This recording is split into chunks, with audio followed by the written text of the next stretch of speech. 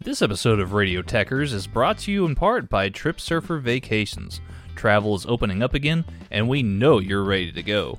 Trip Surfer Vacations has great all-inclusive packages for your next beach vacation and all the info you need to know about your next trip. So whether you're headed to Cancun, Cozumel, Cabo, or the Caribbean, Trip Surfer Vacations has you guys covered. We even have partnerships for European adventures as well. So we know you're ready to go. Visit TripSurferVacations.com and let them know that Radio Techers sent you. Y'all have fun out there.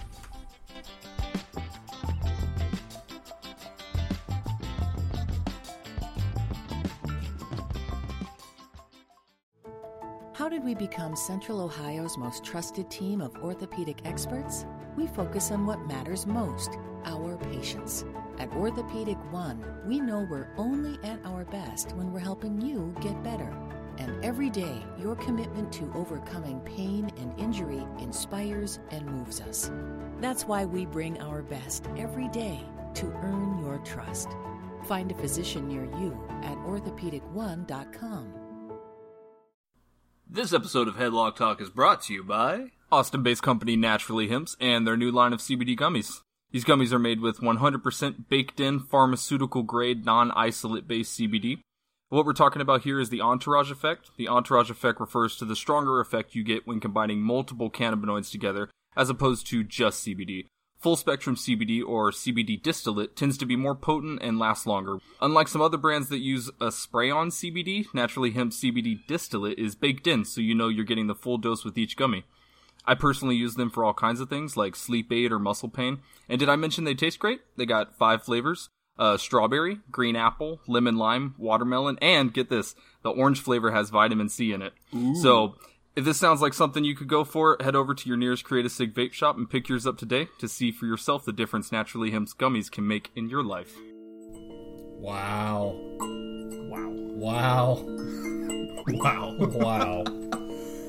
Oh, man. And might I just say, damn. Yeah, damn. Wow. Jeez. Oh, man. I'm sweating.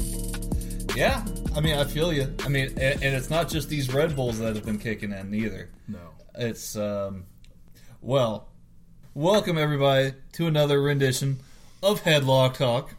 We're back. Oh, snap. Oh, snap. Indeed. Holy cow, what a show. What a freaking show. What a freaking show. I'm, of course, your host, the Texas gentleman, Mr. Tanner Pruitt. And to my right here, he is the one, the only, Mr. Stephen Grudy. Damn. We just got done watching AEW Double or Nothing, the first show in their canon of shows here. And, yeah. I mean, if you can't tell, it was a great show. It was a wonderful show. Man. We are quite blown away here. Yeah. So, I mean, we've obviously got a lot of show to cover here. We definitely want to dive right into it. We're also going to be using this episode as we're covering the NXT TakeOver 25 preview. Halfway through our episode here. So definitely stick around and check that out as well. We've got a lot of ground to cover on that as well. But yeah, let's get some of our initial thoughts here about AEW Double or Nothing here, Steven. What did you think, man? The show was incredible. Yeah? I was expecting something big. I was expecting it to be a great show. This blew all my expectations out of the water, honestly. Yeah. Just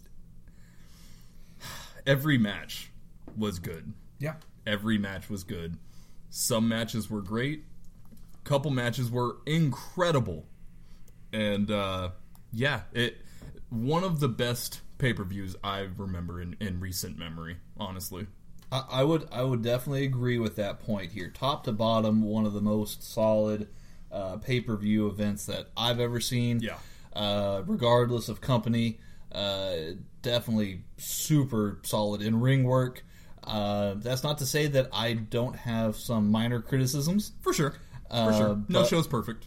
Yeah, no show's perfect. but this is about as good This of a one show. got damn close. Yes, absolutely. Man. Absolutely. They did the vast majority of things correct here. I do want to ask you a question. For those of our listeners that are primarily WWE fans, how should you feel watching this show or experiencing AEW Double or Nothing, or just AEW in general? Like, because I know that there's a lot of divisiveness between the fan bases right now. Yeah. So, I mean, if you're primarily a WWE fan, what can we tell those fans out there who are listening to us right now? I mean, honestly, I've said it on air before. I'm a primarily WWE fan. Yes. You know, in the recent months, it's my resolve has been kind of tested. But I'll say this about Double or Nothing, or AEW in general. This felt like old school WWE. It felt like what I consider the golden age. Maybe not the golden age, but what I grew up with and what I remember and what I fell in love with about wrestling. Like the early 2000s, basically. Ooh. You know, just really solid in-ring work, really solid storytelling going on. Yeah. Man. Yeah, and I definitely agree with you on those points for sure. And I mean, I'm not going to sit here and mince words, right?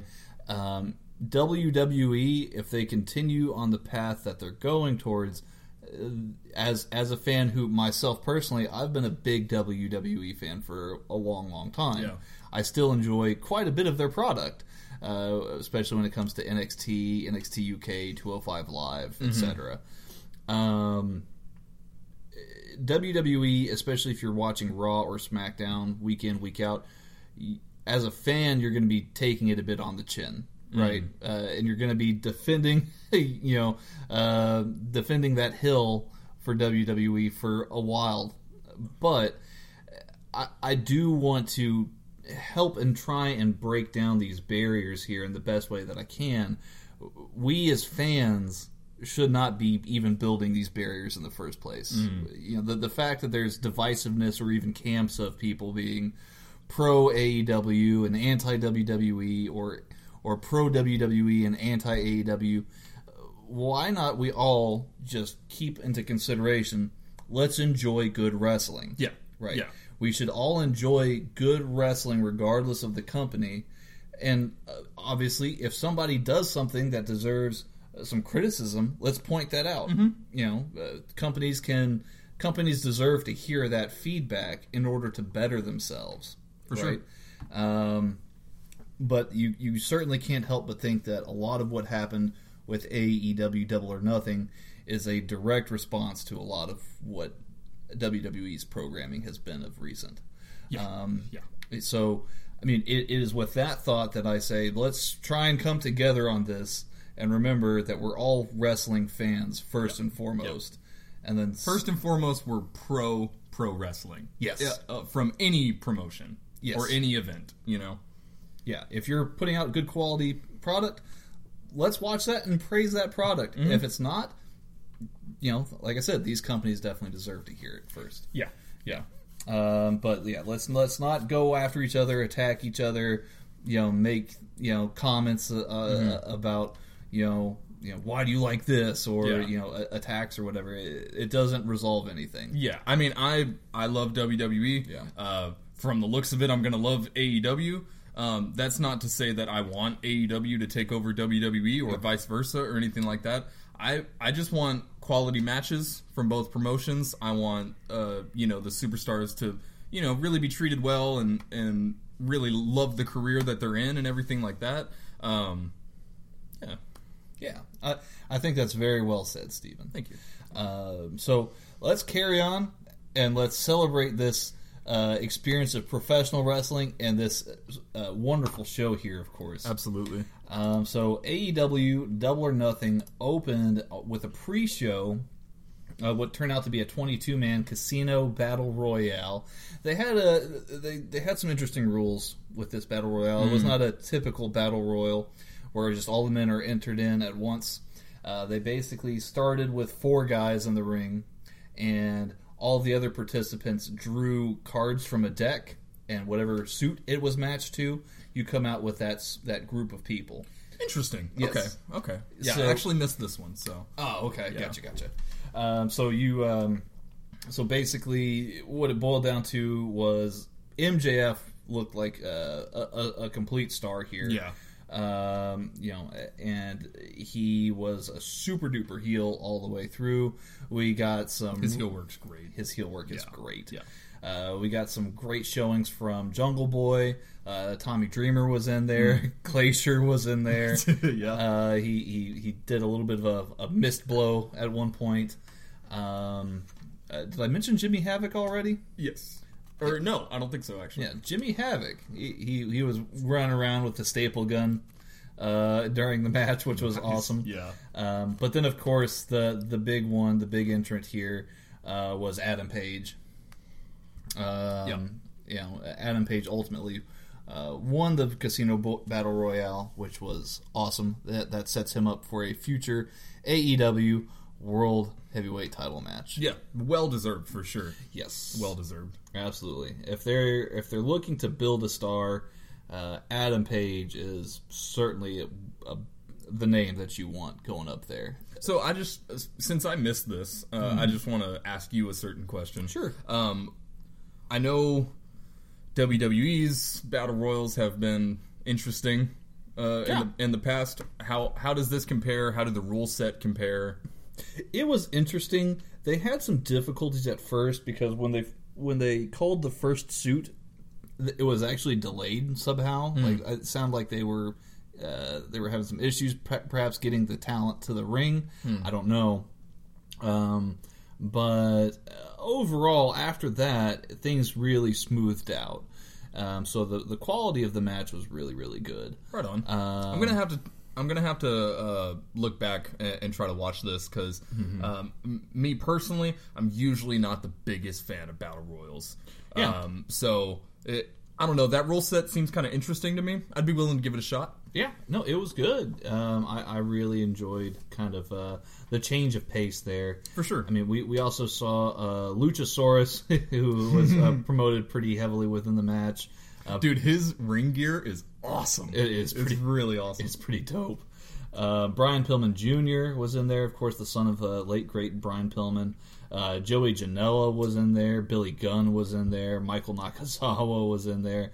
They had a lot of great talent. And then, of course, Sean Spears, formerly Ty Dillinger, he was in the match, too. So, definitely an interesting battle royal. If you're looking for a battle royal that's something different, this is definitely one for you.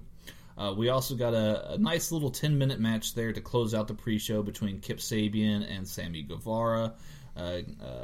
Both men pretty equal in size and stature. Sammy Guevara and Kip Sabian both really put on a really awesome match for that was about 10 minutes long. You know, I think it got the crowd nice and warmed up. I've seen people say that it wasn't that great. I actually really liked it. Right on. So, take that for what you will. Yeah. The show really opened here with SoCal Uncensored, which was Christopher Daniels versus Christopher Daniels and Frankie Kazarian and Scorpio Sky, who we will be seeing at Wrestle Circus next month. Yes. Yeah, super excited. So they took on the Strong Hearts, which was Shima, T-Hawk, and Lindemann in a 6-man tag match. So I know that you haven't seen much of either of these teams. Right. I knew of Scorpio Sky, and I had seen a little bit of Shima. Yeah. But other than that, most of these guys are new to me. Okay. Yeah. And what was your overall takeaway from this match here, Steven? Let's get into the dirty deeds. Yeah, if you for will. sure. No, I really, really enjoyed the match. I thought they all had really, really solid ring work. Yep. One of the things that AEW, specifically Young Bucks, were saying at the press conference and through interviews and stuff like that is they're wanting to have the best tag team division in professional wrestling right now, and it's kind of a theme throughout the show. Yeah. That the tag matches on this card are really just on a higher caliber than some of the other promotions that we've seen in the past, and this match was definitely no exception. Definitely no exception to that rule. Yeah. Really, really solid ring work, and the momentum was really nice. Yeah, I mean, these guys definitely impressed me for the first viewing of these guys, for sure. I agree with you. I think that this was a really hot opener. It definitely got the crowd energized and set the perfect tone for the rest of the night. The pacing was really well. They set it up. All the spots were set up very nicely. Yeah. And that's definitely something to expect from, especially Shima and the rest of the Strong Hearts crew from OWE. He's got them in tip-top shape. Yeah. And I think one of the reasons that I'm not the biggest fan of tag matches is it seems that some promotions will like almost.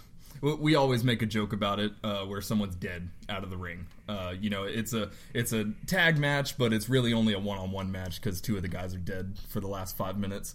And so usually, from my experience, when you make it a 6-man tag match, that problem gets even worse. Yeah. But this one did not have that problem at all. Like you said, the pacing was really, really good, and they had a lot of multi-man spots that really kept the match fresh and really kept the momentum going in a way that, to be honest, I really haven't seen a lot in tag matches. Well, and to that point, it made the finish for me unpredictable because I was seeing both teams go back and forth. And I was like, this could really go either way, which I think that makes wrestling even better. When it's just like, oh, well, I really don't see who's going to go over in this one For sure. So it was really nice to see that. I ended up giving this one about 3.5 stars. I also gave it 3.5. Sweet. Yes. Yeah, really great match. Very solid opening. Really enjoyed it. The next match coming up here was Britt Baker versus Nyla Rose versus Kylie Rae. Now, at the start of the match, Brandy Rose came out, and it looked like she was ready. She had her gear on, and she got on the mic, and she was saying, like, I know I told you ladies, that we wanted to, really have a great match, have a good opener for the women's division, but I want more than that. I want an awesome match. I want it to be awesome. Right. Yeah. And I expected The Miz to come out. Awesome! Yeah, exactly. However, we actually ended up getting a really awesome surprise here, which was Awesome Kong. Yeah.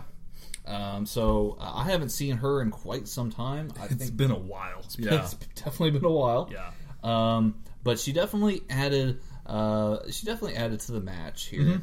The spots that she was in were few and far between. I just don't know if that was just a matter of ring rust or what that is. But. Yeah, I mean, I mentioned it in the last match. Some tag matches have the problem of just someone dying outside of the ring. Unfortunately, in my opinion, that's kind of how Awesome Kong was in this match. The spots that she was in were great. The spots that everyone was doing while she was outside of the ring were great, but it's really just hard for me to stop thinking about, oh, hey, this is a Fatal 4-Way match, but there's only 3 people for like 3/4 of the match. Yeah, true. But and I think that there goes some credit to that too. I think what they tried to do is just add the or in this case here, if we're using casino terminology, up the ante a little bit. Snap. Oh, snap. They definitely upped the ante by adding Awesome Kong into the match. But you still had Nyla Rose still coming out looking like a monster. Yep. Which I think that was the plan all along here. And I really, really feel like both Britt Baker and Kylie Rae came out looking like superstars here. Absolutely, yeah. I think honestly, for me in this match, Kylie Rae was the breakout star. She just has a way of really selling her character no matter what's going on, and she was getting pummeled in that match, but I think one of the things they were trying to drive home, and something that she did drive home very well, was the determination of her character and everything like that. True. And I think Britt Baker did a really good job of being a good heel in a similar way that her significant other, one Mr. Adam Cole, does, just throughout the match, kind of doing a little bit of taunting, but also backing up the moves. We also saw a slight reference to Adam Cole's last shot by Britt Baker. So I think that it was a very, very well done women's match. Britt Baker did get the win here. The dentist pins the girl who's always smiling. Yep. So there was a little bit of irony there. Yeah. I ended up giving that one about 3 stars. Yeah. When I originally rated it, just based off of all the ring work and everything like that, I went with 3.5 stars. Okay. I really thought it was a solid match. Yeah. Upon thinking about it a little bit more, honestly, I took off that half down to 3 stars, specifically because of the Awesome Kong kind of dying outside of the ring. Yeah. It was really cool to have her out. Everything about the match was great. But it was in the back of my mind almost the whole match, you know? Yep. Nope, I agree. Still a wonderful surprise. I think we're going to still see a lot of Awesome Kong in the future. Yes. She seems to have some connections here with Brandy Rhodes. So I definitely don't think we've seen the last of Awesome Kong just yet. Yeah. Following the women's fatal 4-way here, we had the best friends, Chucky T, Chuck Taylor, and Trent Beretta, facing off with Angelico and Jack Evans. Now, this this was also a really good tag match. 100%. Yeah. Both teams had they had very unique offensive maneuvers, right? And that were very different. There was a lot of styles clash there. Yeah. Honestly, no pun intended. There was a lot of moves in there where I really kind of didn't know what I was looking at, and we actually rewound a couple times to see some of those moves. Really, really awesome stuff. A lot of the moves that they were doing, like I said, I really haven't seen before, and it really just gave the match this feeling of explosiveness, I guess is a good word for it. Yeah. Where it's just like action, action, action, action, action all the time, you know? True. I really enjoyed this one for sure. I think both tag teams have a solid place, and I know from my experience in viewing PWG, both Trent and Chuck Taylor are awesome singles competitors as well. I think we would definitely expect to see the same thing here from both Jack Evans and Angelico if given the opportunity. Yeah. But yeah. I will say one thing, and this is the smallest nitpicky thing ever. Best friends and Angelico and Jack Evans, they were all wearing neon green. Yeah. And it was very strange. It was a bit difficult. As the match went on, it was a little easier, but there was one specific spot where I think, if I remember correctly, it was Jack Evans had Trent Beretta in some kind of leg hold, I believe, and it took me like a triple take to really like see what kind of hold he had him in, just because my eyes were being exploded with neon green. But I mean, that's the smallest complaint ever. Well, and it's just a little nitpick, you know. And I'll nitpick here with you. Everybody wore that same kind of shade. Some less than others. I think the best friends had it on the least here, but Angelico and Jack Evans were like bleached in neon green. Oh man, yeah. It's like they got slimed from like Nickelodeon. Oh man, yeah. Just personal opinion here. I rather. I mean, I'm not the biggest fan of that shade of green. I think it's a little bit tough on the eyes sometimes. Yeah. But again, that's just being super nitpicky. Yeah. I ended up giving this one actually about 3 3/4 stars here. I thought it was definitely fine. Still keeps up the match ratings here. Yeah. Very consistent, very high quality for what we're getting on an undercard. I liked it a lot. Yeah, no, for sure. I actually ended up giving this match 4 stars. Oh, the full 4, huh? Yeah, full 4. The tag moves that they were doing were just really, really solid, and like I said, the momentum of the match was just consistent the entire time. There was always something going on, and coming from some other tag matches, man, that's really, really refreshing to see. You know, just when I think of a really solid tag match, I think of just chaos. You know? Just bodies flying, all that kind of stuff, and this match delivered on that. So I'm giving it the full 4. Really, really solid tag match. Yeah, I mean, absolutely agree with that one there. We did get another surprise after the match here. We actually got the arrival of the Super Smash Brothers or Super Smash Bros. There. Don't know what the trademark on that looks like. I don't know. I mean, I'm having it written out like that, Super Smash Brothers. It looks like I'm looking at a Nintendo website. So hopefully they don't get sued. Yeah. That seems really shaky territory. Who knows? I mean, you might have some licensing things going on there. For sure. The crowd really didn't know the Super Smash Brothers or the Super Smash Bros.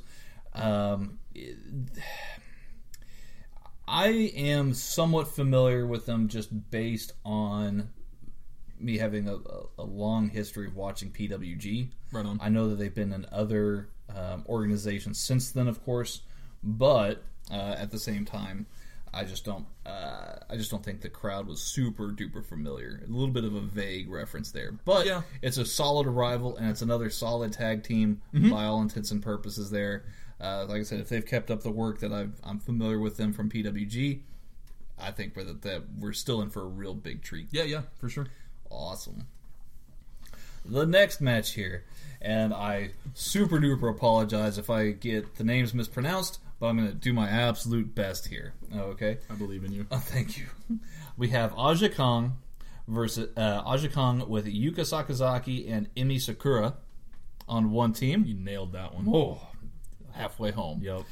Versus Hikaru Shida, Riho, and Ryu Mizunami. Yeah, that sounds about right. Yeah. So we this was a 6-woman tag match. I'm not familiar with any of these ladies. No, I really haven't seen any of them. Well, I know that they are all scouted by Brandy Rhodes and Kenny Omega for the most part. I know Kenny Omega was initially the one who... well, let me rephrase. He got his start watching Japanese women wrestling. Right. So it made a lot of sense for us to have this particular international flavor, and I certainly wasn't disappointed. No, definitely not. I thought it was a really solid match. I heard a lot. There were a few people in the corners of the internet that were like, well, I'm unfamiliar with them, so I'm not really going to rate that match all that high. I don't think that's fair. I don't think it is either. But I thought they put out a really, really good match. I gave it overall 3.5 star rating there. Aja Kong was beating people up left and right throughout the match. There was really good action by all 6 women. Absolutely. And personally, I would definitely want to see more of them. Yeah, absolutely. No, I ended up giving this one 3 stars. I originally gave it 3.5. There was kind of a weird flub with the I can't remember who pinned who, but there was a 2 count. Yep. And the ring the guy in charge of the ring bell. Yeah, he rung the bell. Yeah. And so it kind of led to a weird, confusing situation. But I do want to give a shout out to that ref for standing her ground. Yep. Giving that bell ringer the death stare. Yeah. And being like, hey, you're dumb. 2 count. Glared at him and held up the 2 fingers. She was like, count. let's keep the match going. We're just gonna roll on with that, and I thought that was really cool. So yeah, I'm gonna give the match 3 stars. Yeah, I agree. And the ladies picked that up pretty well afterwards, even too. Oh yeah, like they were like, oh, but the people who thought they won, the ladies who thought they won, they were like, oh, but we got 3. What's the deal? And they really turned the match around after that. Yeah, they recovered nicely. Well done. There was that flub, and for that, I'll give that to them. But yeah, I mean, I'm not gonna really knock them for it. Just wasn't because their fault. It wasn't their fault, and also it was handled pretty much exactly the best way you could have handled it. So no, absolutely, I completely 100% agree. Let's talk about this next match here, Steven. Oh boy. Yeah. Oh. You know the one I'm talking about. I know exactly the one you're talking about. Cody versus Dustin Rhodes. Brutal. It was awesome. It was amazing. It was probably, in my opinion, the show stealer. Yes. 100%. I really, really enjoyed pretty much every facet of this. This was very old school. Like if you went back to like, you know, late 80s, early 90s WCW style wrestling, or even like old school NWA wrestling before that, this is absolutely what you would have gotten, for sure. We can't really discuss this match without also talking about the opening sequence there. Before both men came out, we were treated to the unveiling of some kind of throne, if you will. Yeah. Yeah, a throne with a giant iron cross on it. Yup. You know, not implicit of anything at all. Sure. So, we get the spotlight on this giant throne, and then, of course, Brandy and Cody come out to the ring. They're out there. They're headed to the ring. Cody looks great. Brandy looks great, and Brandy she opens up the apron from underneath, and she reveals a sledgehammer that's sitting down there. Again, no significance, no symbolism whatsoever, or significance at all. Yeah. So she hands over this sledgehammer to Cody, and Cody lifts it up. He's looking at it. He kind of reminded me of somebody. I can't really put my finger on it, to be quite honest. But he heads over to this throne. I don't know. Is this a Game of Thrones reference? Maybe. Maybe. Scratched my head thinking. I think it's a little more meta than that. Yeah, I can't just put my finger on it. Anyway, he takes this sledgehammer and he hits the chair of this throne, and the giant iron cross breaks off of it. Yeah, and there's lights and smoke, and the thing crumbles. Yeah. A very odd, non-symbolic, non-implicit segment at all. No symbolism whatsoever. I was very confused the entire time. Absolutely. I'm right there with you, Steven. So... I mean, are we just going to move on from there? Yeah, absolutely. Okay. So out comes Dustin. Yeah. And Dustin looks in fantastic shape. Oh, he looks great. Yeah. No, he absolutely looks great. Yeah, probably some of the best shape that I've ever seen him in. His ring attire was really cool, too. Yeah, I really like the ring attire, really like the face paint. So there were, like I said, this was a very old school, hard-hitting match here. There was a great chance by the crowd for Dusty. There were great chants by the crowd for both men. Yeah, there was a "You Still Got It" chant for Dustin. Yeah, I thought that was awesome. A "You Still Got It" chant. It was absolutely fantastic. Great brawling. Brandy played a great heel by interfering in the match, but then got ejected. Right. Dustin got busted wide open from an exposed turnbuckle. Man. I will note that it was really cool because they threw the turnbuckle, like the turnbuckle pad, into the crowd. Yeah. Whoever caught that... That is a collector's piece. Yeah.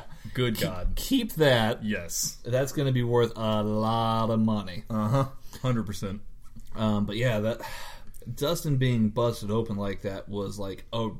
I thought it was a very nice touch, and it was, while it was hard to watch at points, I thought it drove home even more emotion than what was already in the match. Yeah, no, absolutely. Even without that, both guys were doing really, really solid storytelling, and there wasn't even really that much dialogue going on, but just the, what am I trying to say?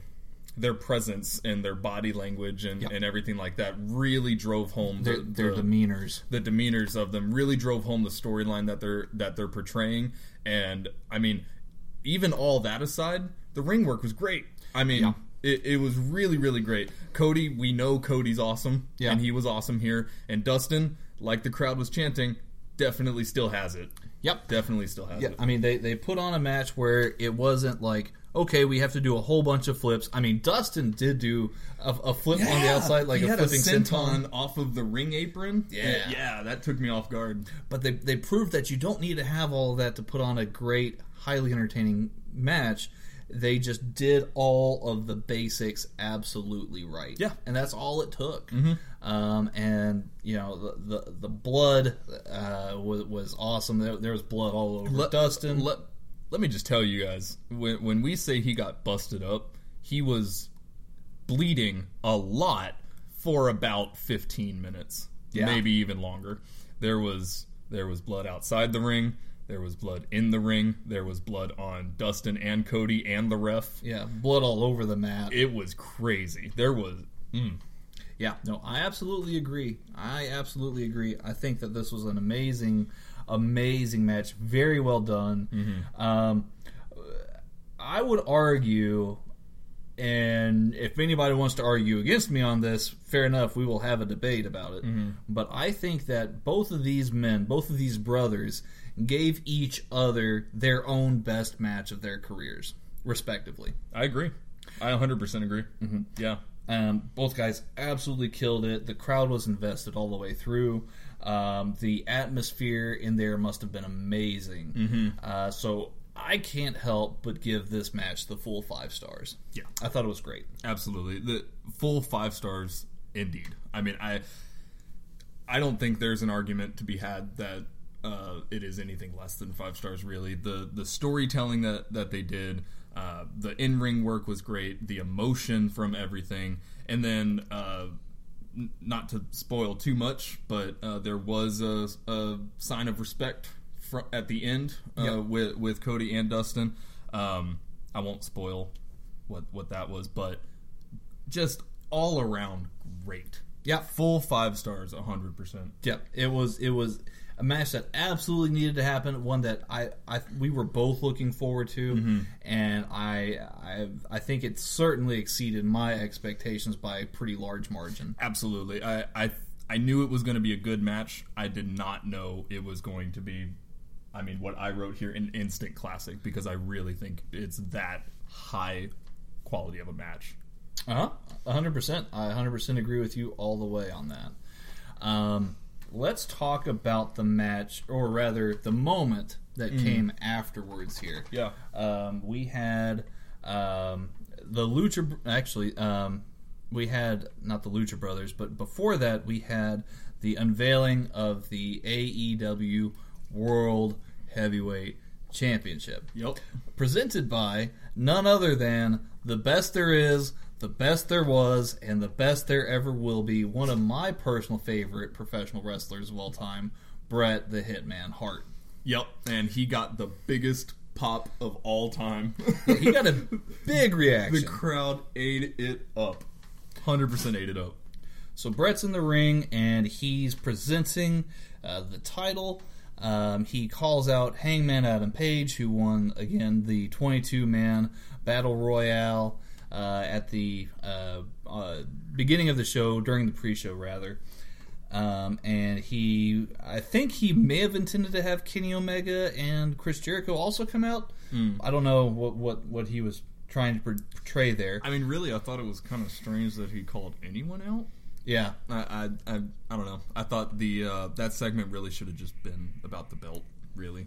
Yeah, I agree. I mean, it doesn't, like, take away from the show or anything. It's just kind of what I was thinking in the moment. I think what this segment really does here is it brought out someone who I think we can expect to see a real star here in the near future.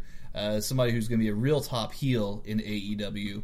And again, that's MJF. Yeah. MJF came out and he cut a creative, fiery, hilarious promo. Yeah. That really put him over as somebody to be taken seriously. Very old school classic heel work being done. He did give us some cheap heat, but it was cheap heat that was done effectively well. Yeah. 100%. So I loved when he stole Bret Hart's the best there is. Yeah, he stole that and he's like, no, I'm not gonna say that sucks. Yeah. I thought that was funny. He kept referring to Hangman Page as a horse. Yeah, you want to talk about horsies? We'll talk about horsies. Yeah, he said that he's not a horse professor. Yeah, which I don't know what kind of profession that is. I don't know. It was a great promo. It was a very good promo. He then got knocked off the apron. Not really knocked off the apron, but he jumped off the apron when confronted by Adam Page finally. And he started walking away. And then he was confronted by Jungle Boy, who had come out. Jungle Boy is also a really awesome talent. He had a really good showing in the Battle Royal, of course. Yeah. And MJF called him a prepubescent teenager. Yep. Yep. I said I think he looks like the third Young Buck. Yeah, he kind of does. He's got the chops, man. Yeah, the chops and the hair. Yeah. I think he's only about 21 or 22. He's super young. He is very young. Yeah. But along with Jungle Boy, out came Jimmy Havoc. Ooh, yes. Yeah, and Jimmy looked like he was ready to fight. Oh, like menacing as hell. So MJF ultimately got surrounded by all three of them: Jungle Boy, Jimmy Havoc, and Adam Page. And Jimmy Havoc and Jungle Boy dispatched of them pretty quickly. Oh yeah, of MJF rather. That is. At the end, Bret Hart unveiled the AEW World Heavyweight Championship, and man, it looks beautiful. Boy, is that a pretty belt! It actually looks like one of the old school and new school brought together. It had it was an actual belt. Like it looked great. Oh, it looked really, really nice, and it's huge. Yeah, that thing is massive. That thing's really it's big. A really, really big belt. Like, it reminds me of, not the shape or anything, but just the size of the old World Heavyweight belt. I was thinking the exact same thing. Yeah, it's just massive, massive belt, and that's kind of what it looks like, you know? Yeah, no. I thought it was kind of funny, though, because, they were doing this segment, unveiling the belt, and then MJF comes out, and that whole segment starts. And as soon as Jungle Boy and Jimmy Havoc dispatched of MJF, they cut immediately to Bret Hart holding the title. They didn't waste any time. They were like, all right, there's that awesome thing. Oh, and by the way, here's this insanely beautiful belt. You know, and there's obvious shades here too of MJF and Adam Page are definitely going to be having some programs together here. They're probably of the bunch. They're probably the two most up and coming rising stars out of there. Adam Page being the bigger face, and then MJF being obviously the bigger heel here. So that's definitely going to be something to watch out for.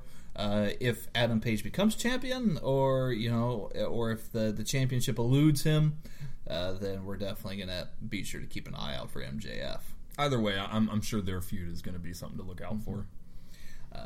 The penultimate main event here: the Lucha Brothers in one corner, the AAA Tag Team Champions, the Young Bucks, in the other corner. The story here was the Lucha Brothers have been working their asses off all year long, competing in many matches. They said they had 48 matches in 2019 alone. Yeah, that's a ridiculous amount of work. Yeah, that's like a match twice a week, or once twice a week, or once every other day or so. So that's crazy. But the Young Bucks have not nearly had that much in-ring action this year. So, outside of them actually taking the AAA tag team titles off of the Lucha Brothers, I can't recall another Young Bucks match this year. Yeah. So the storytelling here was, will the ring rust of the Young Bucks catch up with them? Right.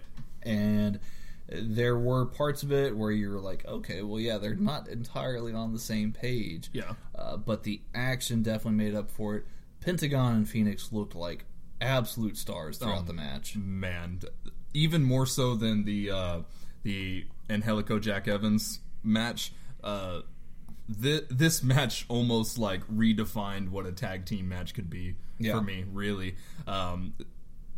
They didn't have any of the stupid, this guy's dead out of the ring or anything like that. And then when they set up the storyline of, hey, Lucha Bros are, they're in the moment, ready to go, and the Young Bucks are, maybe a little rusty or whatever, they told that storyline super, super well, and not to the detriment of the match either. Like, all of the spots that they were doing to try to convey that storyline made sense in the momentum and in the match itself, It was certainly all action, which was great.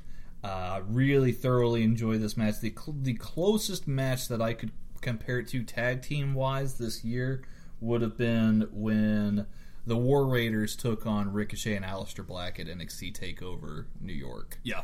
I would say those are probably on level with each other.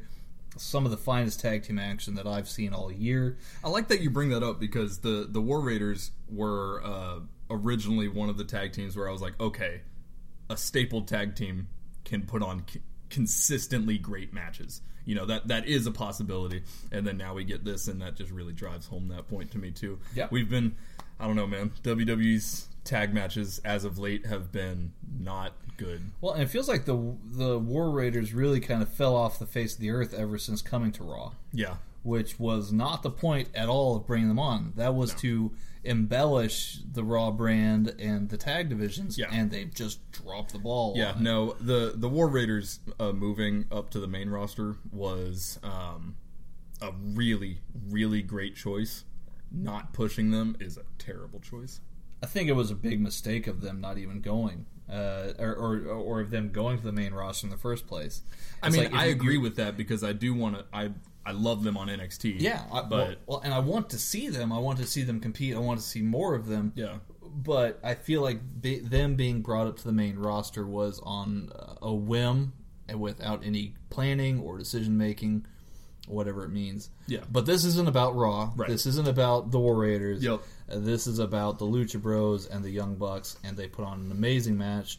I gave this 4.5, which I still gave that to Ricochet and Aleister Black versus the War Raiders at TakeOver New York. The one complaint I have, and this is, again, we're nitpicking here. Yeah. I feel like the Lucha Brothers should have gone over and won the titles that night. It would have been nice to see a title change. Yeah. And obviously with the Lucha Brothers and both of them actually still competing in AAA, I think it would have been fitting and the right thing to do, keeping the titles on the Young Bucks. There's a bunch of question marks as to how often are they going to be competing in AAA. With that being said, who knows? But the Lucha Brothers certainly look great even in putting over the Young Bucks. I think they got over more possibly losing to the Young Bucks than what anybody else losing a match would normally look. For sure, yeah. I mean, that was really my only complaint with the match as well. I really think they should have dropped the titles here. Young Bucks, they're not like the most established in like the mainstream audience, but with the AEW audience, you know who Young Bucks are. And you should know who Lucha Bros are too, but not to the same extent that you know the Young Bucks. And so I really think it would have been better if the Lucha Bros did go over here and got the titles back. Also, with AEW being brand new, this is their first pay-per-view. They just announced and showed off their title. I don't think it's that smart to put a title from a different promotion on one of your top tag teams. I really think that they should have dropped the titles and then introduced their own tag belts and then possibly put them on the Young Bucks. I just think it's kind of weird. You need to establish your brand before you have other brands being in there. Right, right. And this might also be, without saying, like, what's the possibility of them introducing the tag titles for AEW later on? Obviously, these two teams are going to be ones that are competing in it. Maybe the story long term is the Lucha Bros actually win the first tag team titles against the Young Bucks in spite of them losing here. Yeah. So who knows what the story is going to be. I certainly look forward to seeing what this would happen. But again, that's just a slight nitpick on my part. Yeah. I would have preferred to see the title change hands here. Yeah. I I gave this one a I gave this one a 4.5. Yeah. Really, really solid work. Same here. There's really not much else to be said. Watch this match. It's really, really good. Really good. Then we have the main event, of course, Kenny Omega versus Chris Jericho. Let me ask you this: how do you compare this to their match from Wrestle Kingdom 12? I mean, I won't mince words. Not as good. That's not to say this was a bad match by any means. It was not at all. It was a fantastic match, but It was definitely different. It was a different feel, a different vibe. yeah. The match at Wrestle Kingdom and also the match at was it Dominion? They've only faced each other once. Oh, okay. In New Japan. Okay, well, it's just a different vibe. You know, this one was a little bit more just straight up wrestling, whereas the other ones had a little bit more of cerebral kind of stuff and things like that. Not as good, but still a really high quality match. Yeah. I really liked it. Obviously, the big thing looming in the background is the winner of this match would face Adam Page for the heavyweight championship, and the commentary team again kind of gave you a tip off about Jericho's new finisher, the Judas effect. Is that going to play a part into the match? Kenny did break his nose early in the match there, and the Judas effect, we'll say this, it certainly played its effect into the finish here, especially considering Kenny's broken nose. I thought that finisher was a little lackluster, honestly. Like, I thought it was cool, and he pulled it off really well, and it will probably make a bigger splash once I'm more used to it. Yeah. It's just... It did kind of come out of nowhere. It came out of nowhere, and also I wasn't expecting it. I didn't really know what I was looking for because I didn't know what the move was. After it happened, I'm like, oh, okay, that's the move. And I think in later matches, I'll be able to sit there and be like, oh my god, he hit the Judas effect. But with this one, it was kind of just like, oh, that's a hard elbow. Oh, right. That's his new finish. Okay, I get it. Right, and even I knew what it looked like. But even then, I guess this is kind of where the more WWE fan for me comes out, is like, I wish it was a little bit more played up. Yeah. Maybe a slight theatrics, not anything like super crazy, like where you're playing to the crowd on it or anything like that. But I do think it kind of came out of nowhere a little bit. I do like the move. Yeah. I just think that the type of move it is, it doesn't really... It doesn't sell itself very well for like the first time you ever see it, but it is still a solid move. Yeah. It's pretty cool. Yeah, I liked it. So I ultimately gave this about 4.5 stars. It was not quite at the level of the first match, though something tells me that these two aren't finished with each other. Right. No, for sure. So I do expect for this to be an ongoing program for the future. Yeah. Chris Jericho got on the mic after the match and cut a very, very Fantastic good promo. Yeah. He's great. He wanted the crowd to thank him. Well, not just the crowd. Kenny, AEW, everybody. Yeah. He wanted to be thanked. And got a shower of booze for that. Yeah. Someone who didn't want to thank him, and this was the biggest surprise of them all, one Mr. Jon Moxley made his arrival in what was the shock of the night. He came out of the ring. Streamers were thrown into the ring for Moxley, and he dispatched of Jericho.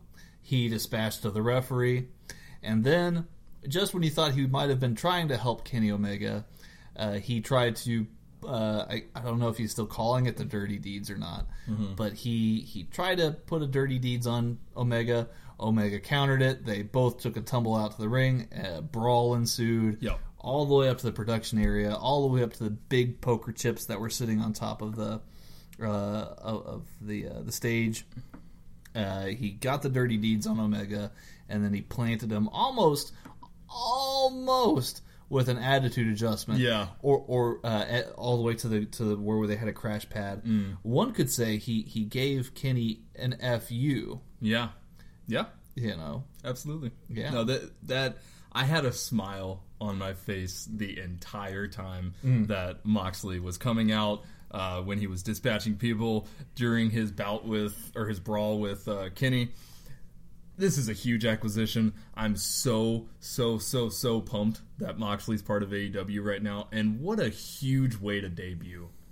What a huge way to debut. No, let me just come out at the end of your main event and dispatch both guys. Absolutely. And have the whole crowd behind me the entire time. I thought it was awesome. So this basically pieces things together here. Obviously, we're going to see a lot of Kenny and Ambrose. Sorry, Careful, you're going to get us sued. Kenny and Moxley. Yeah. So we're going to see a lot of them. Real quick. Yeah. 4.5 stars. Yes, 4.5 stars is what I gave for Kenny and Jericho as well. Yep. So you've got potentially about 6 top guys, I would say, in the running here.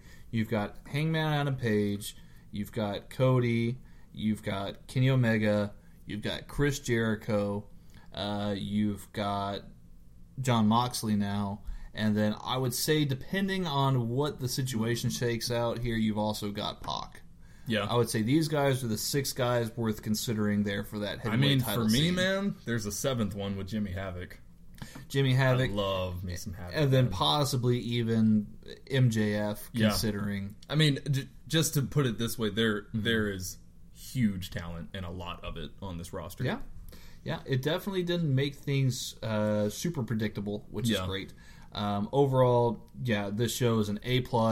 We tried not to ruin any of the results and the finishing for you. Obviously, you can get some subtext by some things that we've said here. But yes, this is definitely a show worth watching, even if you've listened to this before watching the show. So, highly recommend this here. Find it in any way that you can. I think it's still available by cable service providers, or if not, you can also catch it on Bleacher Report Live, the streaming service. That's how we watched it. I had problems with my cable provider in trying to order it, which was unfortunate, but I think that's a bit of an isolated incident. No problems with Bleacher Report Live. No, none whatsoever. No buffering, anything like that. So if you want a high quality stream, go to Bleacher Report Live. Ran very smoothly. I know they had some technical problems in the past, but I think that they were definitely prepared for this one. Yeah, and they did a fantastic job in making sure everything ran smoothly. Do we have a viewer count by chance for Double or Nothing yet? Have they released that? Not that I'm aware of. Okay. I'm sure that it will do pretty well because it was trending. From what I saw reported by the Wrestling Observer, they were the 3rd most searched item on Google as of Saturday night. Very nice. So that definitely doesn't mean that this is a niche thing. This is definitely getting some momentum. There were some things that I think needed some polishing. Yeah.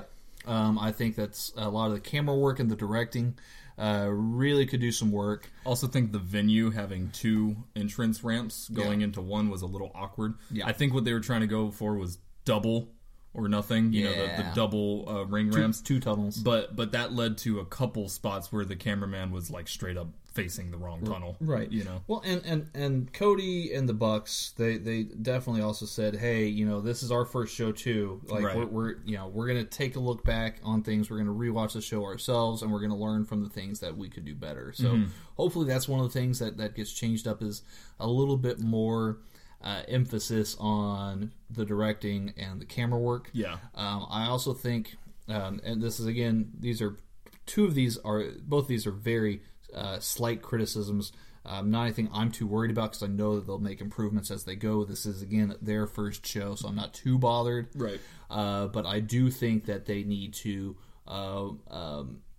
maybe work with the commentary team a little bit here. You had 2 alphas in Excalibur and JR.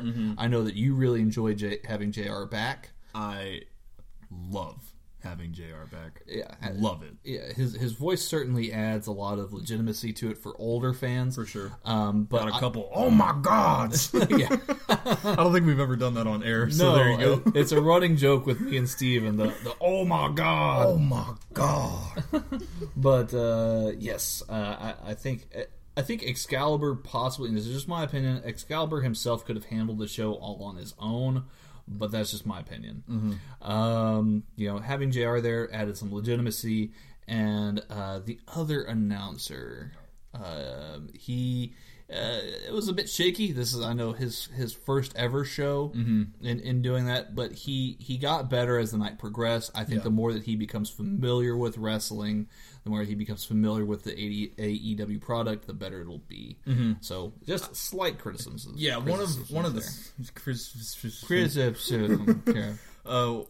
I guess one of the only criticisms I have for the commentary was it was just ever so slightly a little too quiet. The Double or Nothing crowd was eating everything up 100%, and they were really, really loud, which is really great. Yeah. But at certain times, you really just straight up couldn't hear the commentary, and that's not necessarily the worst thing, just because you're there for the in-ring talent and the what's going on in the ring. But I do think that the right commentary at the right time can really add to a match. And to be honest, really the whole time I had trouble hearing the commentary. So Well, yeah, and I do feel like I said with JR and Excalibur, they're two alphas. Excalibur normally does all the PWG commentary on his own. Right. JR, he's done commentary forever and ever and ever and ever and ever. So he obviously feels his need to make sure he gets his 2 cents across. They're competing for real estate there at the commentary booth. It seems. For sure. But I'm quite sure that all of that will shake out as time goes on. Another thing. One small thing. Before we depart from AEW. Before we depart from AEW, put the bell ringer on the other side of the barrier. It's so tightly cramped in that one corner that the spots that they do in there are really cramped and awkward looking, I think. Interesting. There was only a couple spots, but it was just, I don't know. They're kind of tucked away in the corner, and then anytime you go into that corner, it's super cramped. Hey, I didn't even really think about that all that much. That's very interesting. Really? Yeah. Well, hey, I mean, maybe that means it's not that big of an issue. If you really didn't think about it. Yeah, I know. I mean, well, you do raise a good point, though. I mean, it's not a huge deal. Yeah. No, I get it. And it did lead to one spot with Chris Jericho announcing himself as the victor and ringing the bell for himself. I thought that was pretty funny, but the spot leading up to that was just kind of like, okay. True. Okay. True. Yeah. Let's move right along here. Let's do a little bit of a preview cover here for NXT TakeOver 25. Yeah. Definitely another highly anticipated wrestling event here. It's going to take place next Saturday, June the 1st, from the Webster Bank Arena in Bridgeport, Connecticut. So I'm really excited for this one here. They have they have some really big shoes to live up for. NXT New York was absolutely ridiculous. Killer. Yeah. Up until, I would say NXT New York was on par with Double or Nothing. If not slightly better, in my opinion. There was just some moments, and every match was I was going to good. say that. I was going to say Double or Nothing is almost on par with TakeOver, in my opinion. The TakeOver, man, it's good. I mean, it's one of the best pay-per-views that WWE's ever done. Yeah, probably the best pay-per-view. Honestly, really, it probably is the best. So it's kind of hard to say Double or Nothing was that good. Yeah, but it was good. It was almost that good. But here we have NXT TakeOver 25. There are some awesome matches here, guys. Yes. Matt Riddle versus Roderick Strong. Oh. That's gonna be a hard hitting contest. That is a match I didn't know that I needed until they put it on a card, and now I need it in my life. Yeah, that sounds so great. It's gonna be awesome. Matt Riddle, he's the bro. He's a bro that's gonna beat you up. Yeah. And Roderick Strong, he's had some issues with Undisputed Era. It looks like they're moving past that a little bit. But this possibly. Yeah. But this is a good opportunity for Roderick Strong to go out there and prove himself for his Undisputed Era brethren. For sure. I can't call this one just yet. But I think that this is absolutely a match well worth your time and money here. Yeah. Velveteen Dream versus Tyler Breeze. Tyler Breeze made his return to NXT television there, probably where he rightfully belongs here. I think he understands that he's had more fun and more enjoyment out of NXT than he has on the main roster. And I think Velveteen Dream is the perfect guy to help reintroduce him and elevate him back into that big caliber. Yeah, I think the hardcore fans would agree with that as well. I mean, when you go to the main roster, you really gotta. I don't know. Tyler Breeze didn't do anything wrong for sure. It's just when you're not pushed, you're not pushed, and there's really nothing you can do about it. And he's a really, really great talent, and if he's going to be given the room to be pushed on NXT, I think that's the rightful place for him to be at. Yep. I think that's exactly what's happening to the War Raiders right now, unfortunately. Unfortunately, it is, yeah. But speaking of the War Raiders, they relinquished the NXT Tag Team Championships on NXT TV, which has now opened up the doors to this next match. It is a ladder match for the vacant NXT Tag Team Championships. We've got Oney Lorcan and Danny Burch facing the Street Profits, who had a great series of matches with the War Raiders on NXT TV. That's Angelo Dawkins and Montel Ford. They will also be facing Undisputed Era, Kyle O'Reilly and Bobby Fish, as well as the Forgotten Sons, Wesley Blake and Steve Cutler. The Forgotten Sons, they're doing better. They're doing better. It's a solid for me, dog. Yeah. It's a no for me, dog. But yeah, the other three teams are just on another level. This is going to be a true proving ground here for the Forgotten Sons. But Oney Lorcan and Danny Burch are fantastic together. They've had wars with the Undisputed Era. The Street Profits are great. Again, we talked about them with the War Raiders. And of course, Undisputed Era, Kyle O'Reilly and Bobby Fish. What haven't they done in the tag division in NXT? Yeah, 100%. Great team. If it was me, I wouldn't be surprised if I defaulted back to Kyle O'Reilly and Bobby Fish, and then still initiated programs with the Street Profits as well as Oney Lorcan and Danny Burch, rather. This is just me nitpicking a little bit here, but I really would have preferred to have like a greatest hits 4-way tag match, and instead of the Forgotten Sons, maybe, just maybe, try to get Mustache Mountain in here. I'm big fans of Trent Seven and Tyler Bate. That'd be great. I know that they're supposed to be staples of the NXT UK division, and they're trying to get that more and more off the ground, get them more exposure too. But man, it would have been great to have been like, did you forget about us? Yeah, right. And Mustache Mountain, that would have been awesome for sure. Shayna Baszler versus Io Shirai in a singles match for the NXT Women's Championships. You asked me a question earlier. When do I think that Shayna Baszler is going to drop the title? I don't think it is this one. Yeah.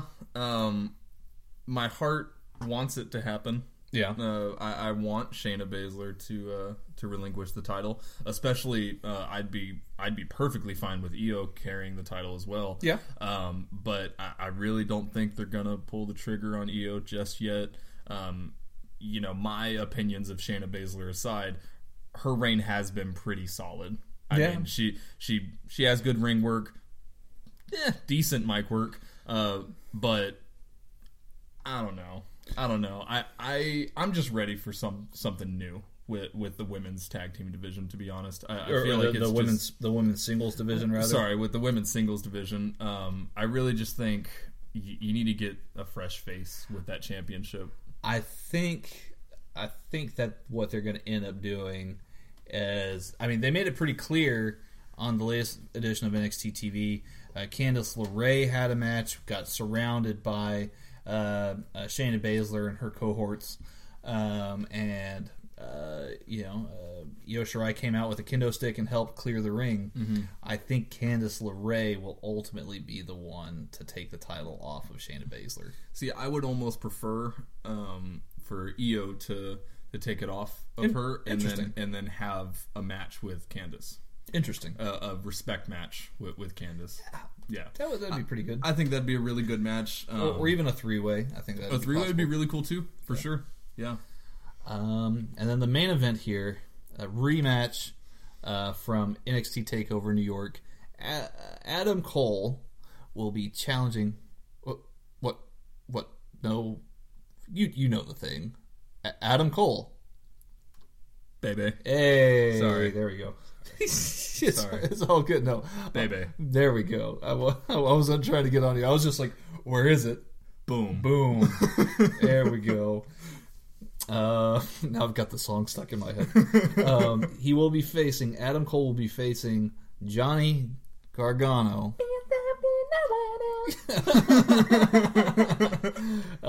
for the NXT Championship. I think this is going to be perhaps an unpopular opinion. Oh. Because I love Johnny. Oh. I know that he's had a little bit of a knee problem recently, though, as at least what a little bird has told me. I think that the timing is now to put the championship on Adam Cole. Yeah. I think it's going to be by some wild shenanigans, but I think it's going to happen. And I think that he's going to hold on to that title for a good long time until Big Daddy Ciampa comes back. I mean, I would prefer for Johnny to retain here, Yeah. but I'm a big Adam Cole fan too, baby. I really think that he would have a solid reign. And, of course, the match with Ciampa would be fantastic as well. Yeah. Johnny's such a good champion. He He's is such a good champion. You could say he is Johnny Champion. Yeah. I mean, it really could go either way here. Absolutely. And this is, I'd really be fine with it going either way. Absolutely. I don't know, man. It's going to be a great match. I'm just waiting to see how it goes. Yeah. Yeah. I think it's undisputed that I will not be disappointed with the result either way. Yeah. No, it's going to be good for sure. Well, with that said, let's get our snorkels on here and our flippy floppies, and let's talk about some if wishes were fishes. Oh snap! Oh snap! Oh, going into the water. I see. Yeah, we need to get a sound effect. We really do. All right, so now that we're in the sea, so in the middle of the ocean, let's talk some if wishes were fishes, Steven. Yes. So if wishes were fishes, are you going first or am I going first? I'll go first. Okay, you go first. If wishes were fishes, now that we've seen what AEW looks like, now that we know what AEW feels like, if wishes were fishes, I would want to see the partnership finally happen. I think that it's on the walls. I think they both these companies know it, but I think we need the AEW and New Japan Pro Wrestling partnership. And what that means for Ring of Honor, I don't know. If they want in on this partnership, that'd be great. So that way, maybe I can see Bandito and Jeff Cobb and Mark Haskins on AEW. I don't know.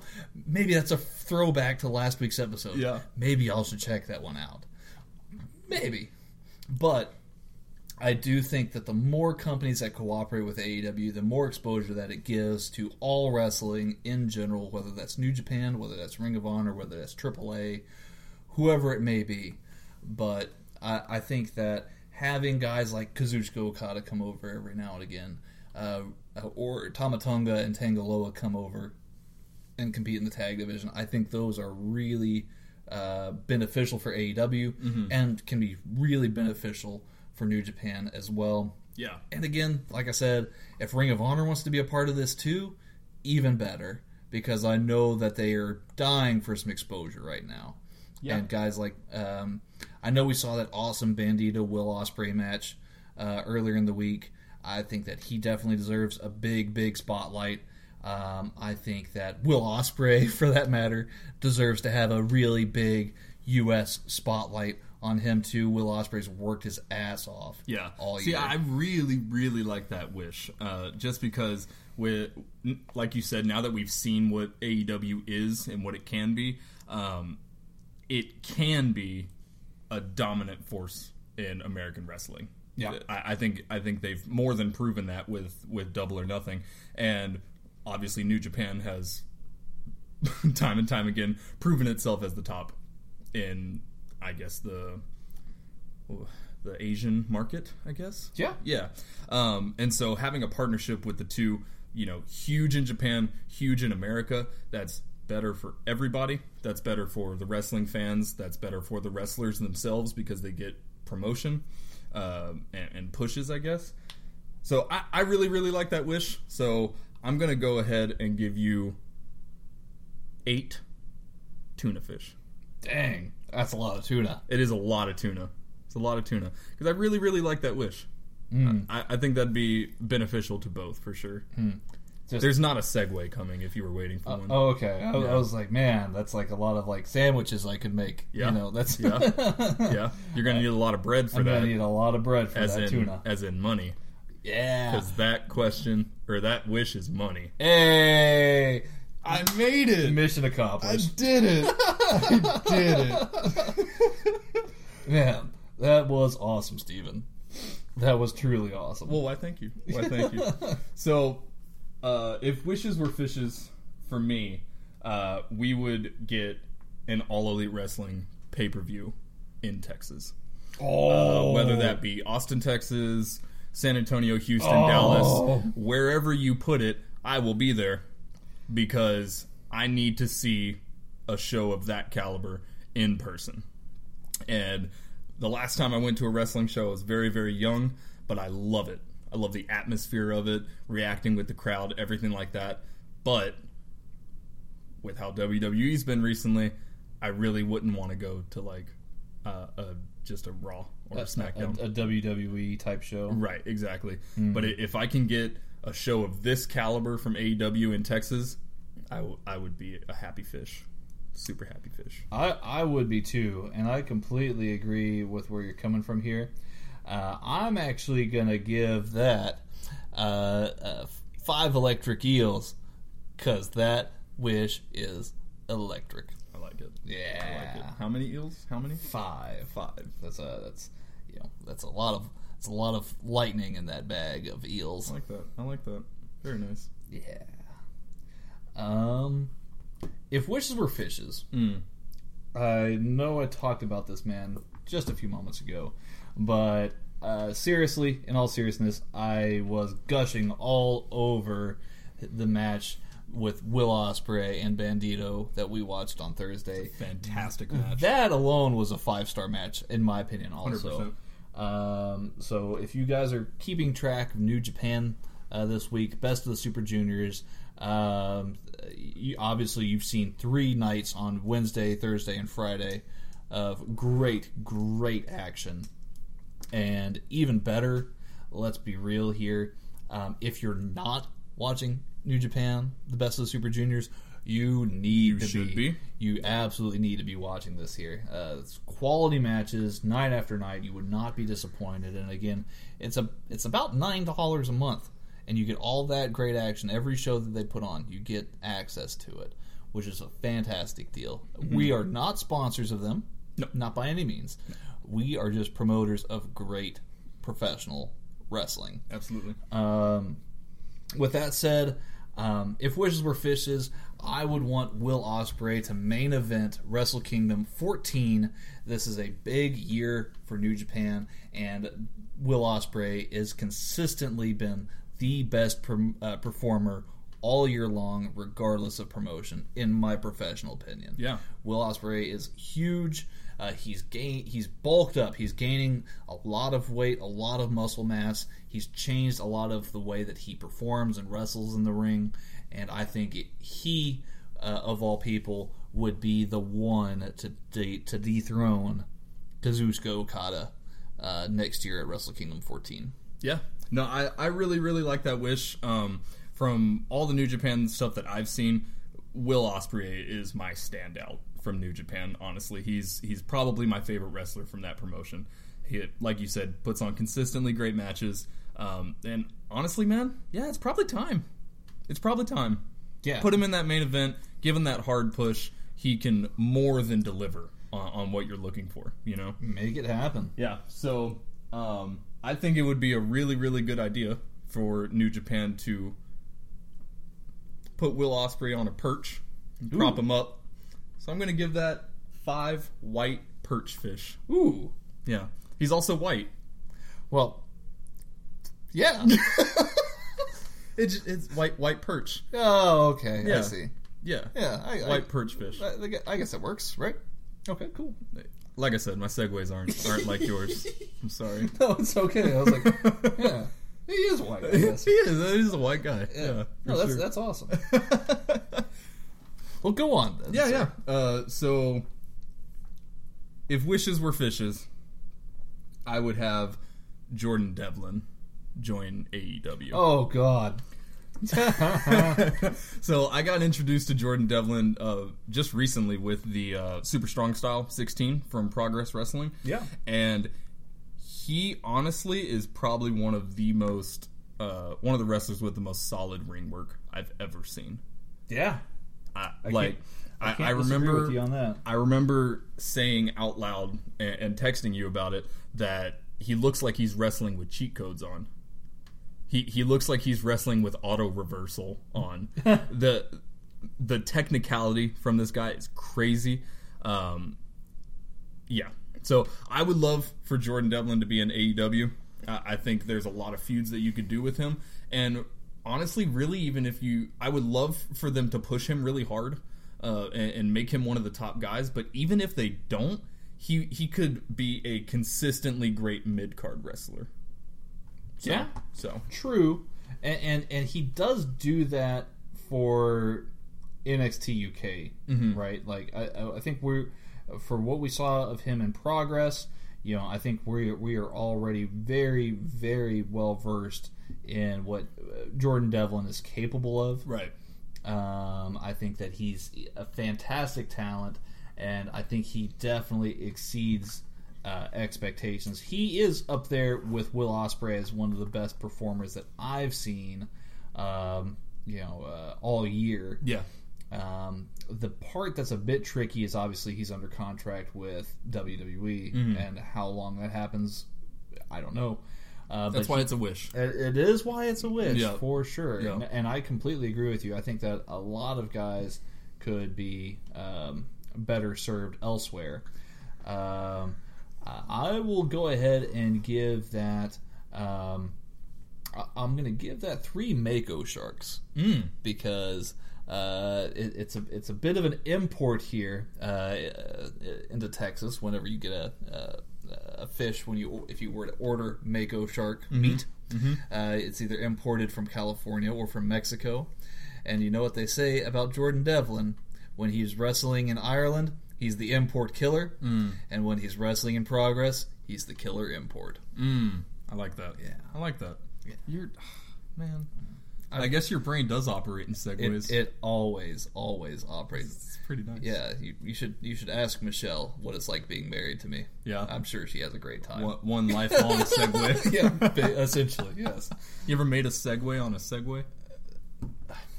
I don't think I've ever ridden a Segway before. Oh man, Mr. Segway himself. It might absorb all of my Segway powers, Oh, I see. so I might have to avoid that. You might want to avoid segues. Yeah. Do you have any other wishes, Steven? I definitely have some other wishes. Do you want to do some more? Yeah, let's do one more, Yeah. just for the heck of it. Why Okay. not? So, if wishes were fishes, I want an AEW streaming service. Ooh, yes. Right about yesterday. Yes, please. Preferably, it would have the weekly shows on it. I know from a contractual standpoint that might be the hardest thing in the world to do, but I would really, really love that. I don't watch a lot of like the full length Raw and SmackDowns, but I watch them on Hulu, and it doesn't even necessarily need to be AEW streaming service, but if they have a consistent deal with one of the streaming services to put all the shows on there that you can watch, and then, you know, maybe have their own for their pay-per-views and other stuff that they might do, I think that'd be awesome. And, you know, this is the age of streaming. This is the age of, you know, demand, and everything's moving super quick. You know, not everyone has time to sit down at the same exact time every week to watch a show. I know I don't. You know, with Headlock Talk, we got a lot of planning going on, and we're busy a lot. So, I mean, if you put it on one time a week, it's going to be very hard for us to catch that. So an AEW streaming service would just be the bee's knees. It absolutely would. You know, and you might as well put a sword through me here, because I'm giving this one here 4 Marlins. Also commonly looking like a swordfish. You just got me right in the heart with that one, Steven. Beautiful. You never cease to deliver on them. So for my final wish here, if wishes were fishes, we got huge emphasis on tag team wrestling. Yes. With Double or Nothing. I obviously, and I called for this a long, long time ago, and I certainly hope for their sake that it happens sometime soon as well. They were talked about at the the pressers and some of the other things going on around AEW weekend, especially with StarCast. I do hope that the revival come to AEW. I think that's going to be a career saver. They had a really good match for all intents and purposes with the Usos, and they beat the Usos on Monday Night Raw. I think that feud is still going to continue, but really and truly, if you want them to actually break their barriers that they have currently and really live up to the biggest potential possible, and I know they have big potential here, they need to go to AEW. Arn Anderson, the legendary Arn Anderson from the Four Horsemen, offered to manage them if they were to come to AEW. I think that'd be a great move, and they would be awesome rivals for the Lucha Bros, for the Young Bucks, for the Best Friends. I mean, you could put them against any tag team in the world, and they're going to do great. So that's my final wish, if wishes were fishes. I really like that one too. I think the revival could do like a lot of good in AEW, and especially because the situation that they have in WWE right now. If you believe some of the things that have been online, the situation's kind of crappy. Yeah, it's kind of crappy, unfortunately. And for that reason, I'm gonna give this one 6 black crappie fish. Oh, that was pretty good, Steven. That's probably the best one I've done. Hey, that was pretty nice. That's pretty good. You got 2 really good ones in there. They're okay. Yeah, they were good. We've always got time. That's for sure. Speaking of time, it is time for our mailbag section. Woo! And yes, absolutely. Sorry if that was loud. I kind of screamed that. That's okay. We'll edit it down. We will fix it in post. But yes, as we always do, we will close out the section with our mailbag here. We always invite you, the listener, to send in your questions. We definitely want to hear from you, your thoughts, your opinions, and especially with AEW just now closing. We want to make sure that we take in all your questions that you might have about the show or about anything else, wrestling or even non-wrestling related. We're always open to answering your questions. Yeah, absolutely. We exist outside the world of wrestling. Absolutely. Yeah. So if you want a debate over whether or not the moon is made of cheese, we're certainly here for you. It totally is.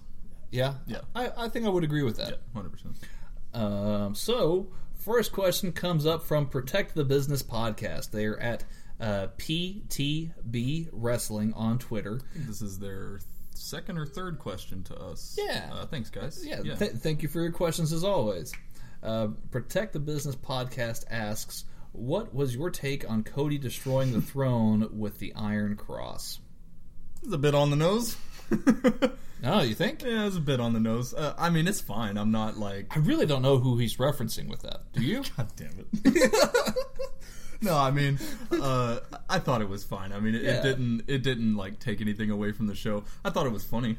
Yeah, I'll give it that. I thought it was funny. Bit on the nose, but a bit. Yeah. I mean, let's be obvious. They know what goes on outside the realms.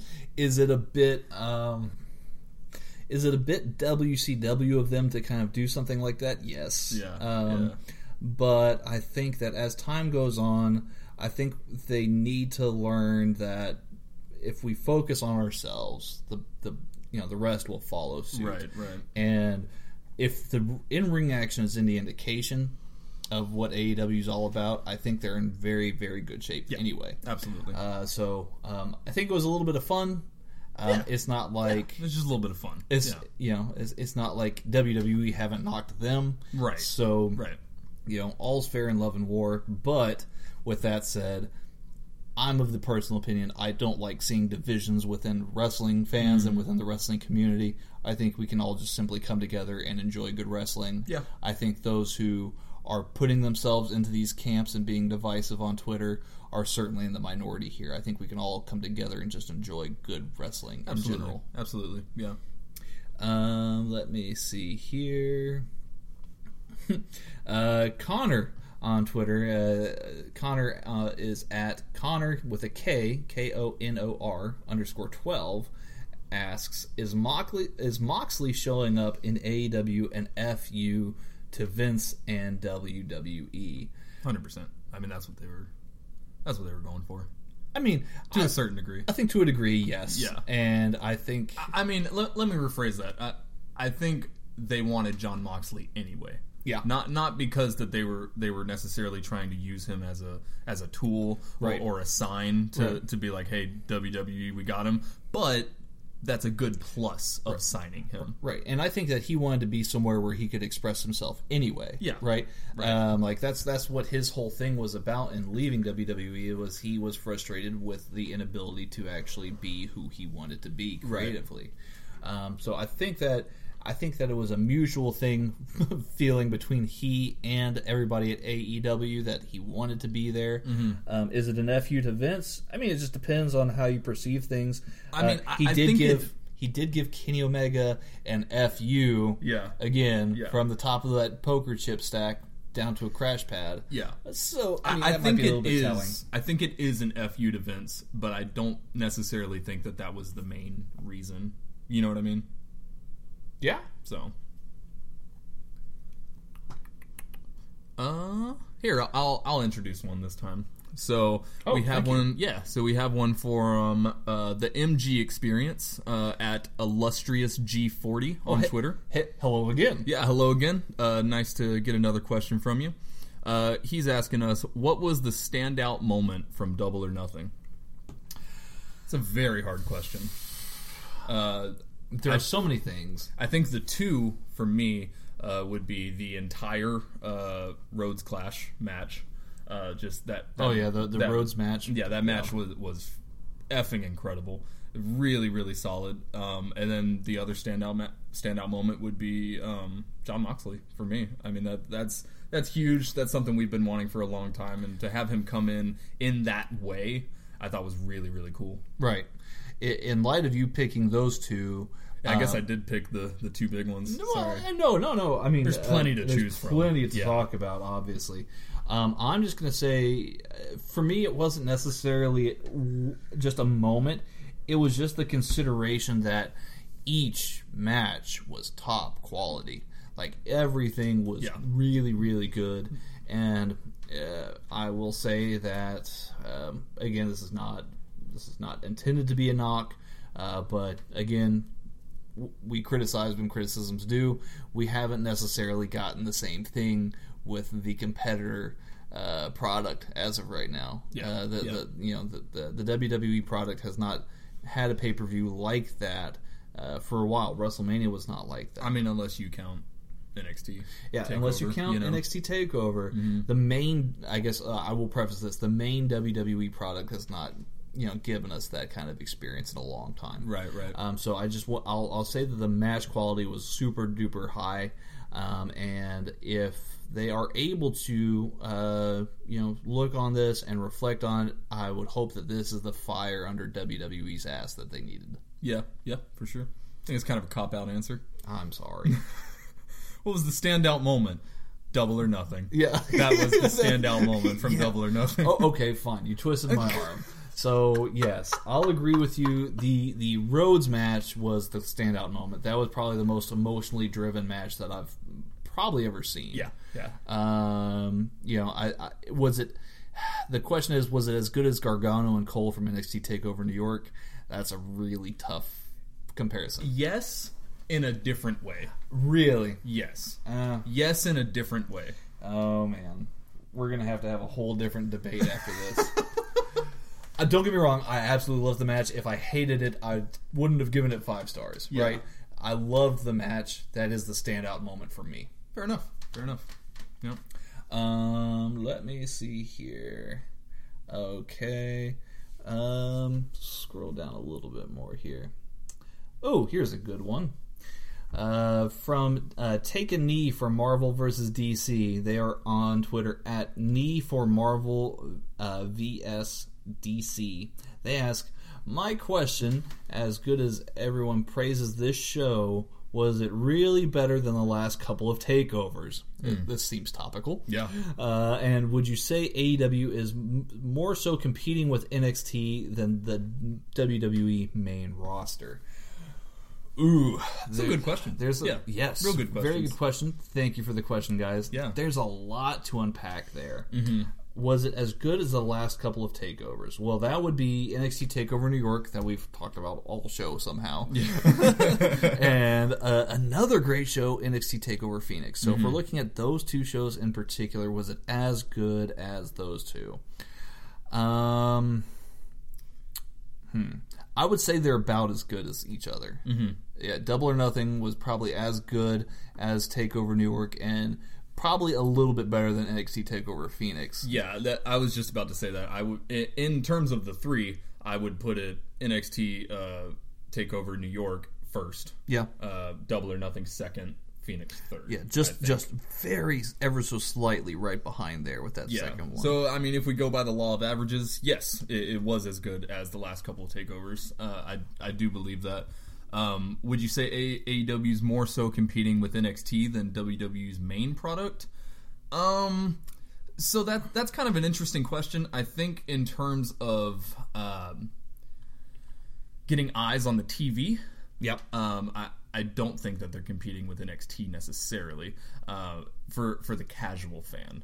For the hardcore fan, yes. NXT is the best product, in my opinion, that WWE has right now. And I think it's really the only one that is on caliber or on par with what we saw from Double or Nothing.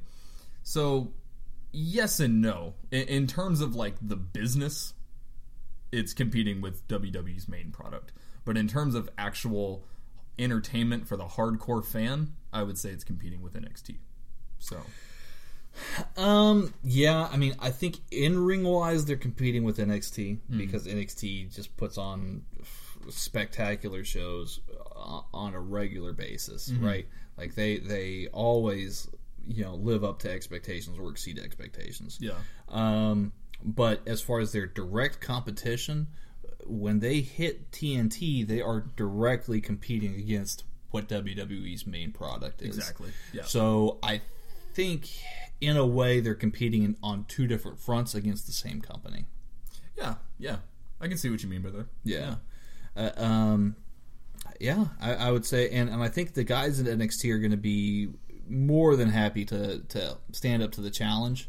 What happens with the main roster remains to be seen. So I guess we'll take it from there. Mike Charlotte, as always. Hello again, Mike. Hello again, Mike. Nice to be hearing again from you. He asked a series of questions again, and I always enjoy answering them. So Mike is at MikeJC821 on Twitter. First question: do you guys think Vince watched Double or Nothing? And if he did he blow a gasket at the throne destruction, or did he not even get it because he's Vince? LOL. I like that. I like that question. I don't think he personally watched it, right? But I know for sure that a ton of people in the company watched it. Yeah. I'd probably even go as far as saying Triple H himself probably watched it. Yeah, I was pretty much going to say the exact same thing. He didn't watch it, I don't think, but he damn sure has heard about it. Oh yeah, You know? he's got people telling him what's going on. Yeah. Well, and let's be honest, Vince probably most likely doesn't even watch NXT or NXT UK or to a degree maybe even 205 Live. He I mean, if might he doesn't have watch NXT, he doesn't watch 205 Live. I could say that. Well, yeah, I think. you know, which is, I mean, that point in and of itself is kind of sad, unfortunately. Yeah, it is. Let me see here. He says, "Okay, serious question now. This is still Mike here. Did you guys see the pure excitement on Moxley's face like I did? He looks rejuvenated. Absolutely. Yep. 100% agree with that. He looks like he's having a lot of fun, and I think he's found a really good home to be in. Absolutely. And I really like just like the faces he was making and the body language he had. We're getting Jon Moxley wanting to be Jon Moxley and being able to portray that character how he wants to. And I'm really excited for that. And like you said, Mike, you definitely could see that on his face for sure. One last question here from Mike. He says that he spoke to a few people who thought the blood in the Cody versus Dustin match was unnecessary, but I disagreed because it drove home the emotion of the match. Do you guys agree that the blood was necessary? Forget the fact that he probably cut himself too deep and that the blood was everywhere. Yeah, we talked about this a little bit already. Spoiler alert, we look at y'all's questions before we answer them. But oh man, we're breaking the fourth wall. I know. Well, not all the time. It's usually I'll just like check the thread and read a couple questions. And, look, it's a question. And start thinking about them. But yeah, so we talked a little bit about it before. I don't necessarily think that the blood was unnecessary or necessary. I think the match itself kind of stood on its own as a really, really solid match. However, I do agree that the blood added to the emotion of the match. Yeah. I think it would have been a great match without it. Yeah. And it is obviously a fantastic match with it. Do I think it was a little overdone? Absolutely. There was so much blood, y'all. There was a lot of blood. I didn't think it was too much blood. Now I don't want him like a stuffed pig. Yeah. You know, like I've seen some Eddie Guerrero, you know, rest his soul, and John Cena moments where they've gone way, way past where they should have gone. In terms of blood. But I do think that it hit the right tenor. Yeah. And did it add to the match? Certainly. Would it have taken away anything if they didn't have blood? No, I thought the match was headed in a great direction anyway. But man, did it drove home a lot more emotion into that match. For sure. Really the thing that got me with the blood, and again, I'm not saying it shouldn't have had the blood. I thought it was cool. Really the thing that got me, though, was like, usually when you have a spot with blood, or spots with blood, it's preferably for me, it's like, oh, he's bleeding a lot, and then that spot kind of dwindles out, and then he maybe stops bleeding a little bit. He was bleeding a lot for about 15 minutes. Yeah. He was pouring blood off of his face. Yeah. And I don't think that they needed that amount to drive the point home, but at the same time, it doesn't hinder it. So I'm in a very weird camp with this one. I do think it could have they could have had a little bit less blood, but I don't think it was overdone necessarily. I don't know. And I saw a picture of him after the match. He was nice and safe. I don't think there was anything truly to worry about. That's there. Good. That's but good. But he got himself good. It was a lot, man. That's all I'm saying. Yeah, for sure. Yeah. But to Mike's point, I do 100% agree with the fact that it did add a lot of a big emotional factor to the match, for sure. 100% agree. Yeah. 100% agree. And with that said, let's go home, Steven. We certainly appreciate all your questions that you've had for this week, and we appreciate all of our listeners. Absolutely. Every single week, you guys amaze us, and we thank you guys for always tuning in. If you haven't subscribed to Headlock Talk yet, please do. You can find us in a bunch of different places. You can find us on iTunes. You can find us on Spotify. You can find us on Stitcher. And you can also find us on YouTube.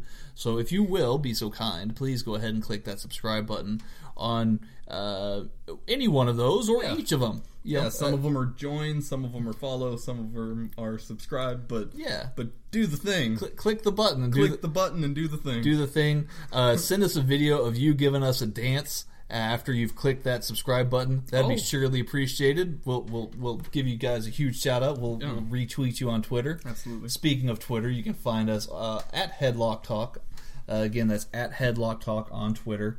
We would love to hear from you. Yeah, I do want to mention about our Twitter count. We are just a hop, skip, and a jump away from 1,000 followers on Twitter. So thank you guys so much. It's really awesome, the support that we've been getting there. Yeah, absolutely, 100%.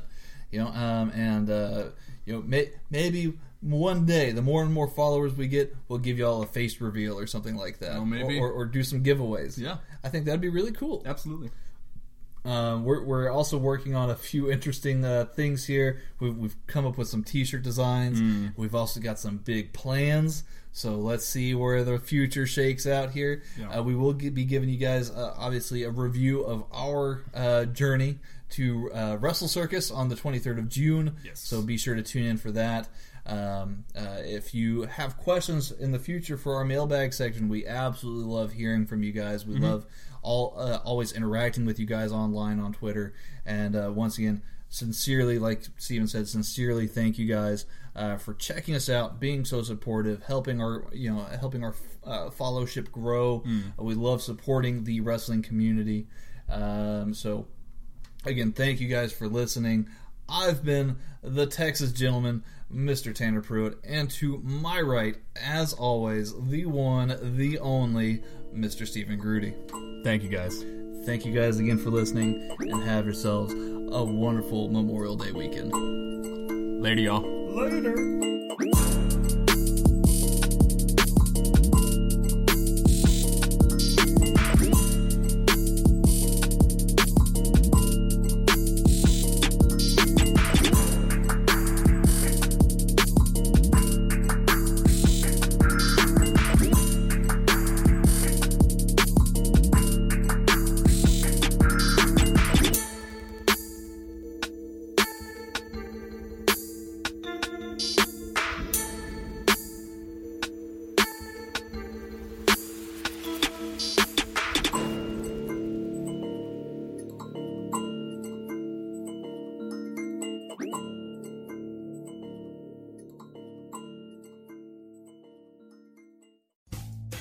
Rumpke is hiring CDL drivers age 19 and up, and drivers are paid based on experience. Rumpke CDL drivers earn $1,000 to $1,300 per week, and more than $10,000 in bonuses possible in their first year. Rumpke drivers are home daily, work in a recession-resistant industry, receive great benefits and performance incentives.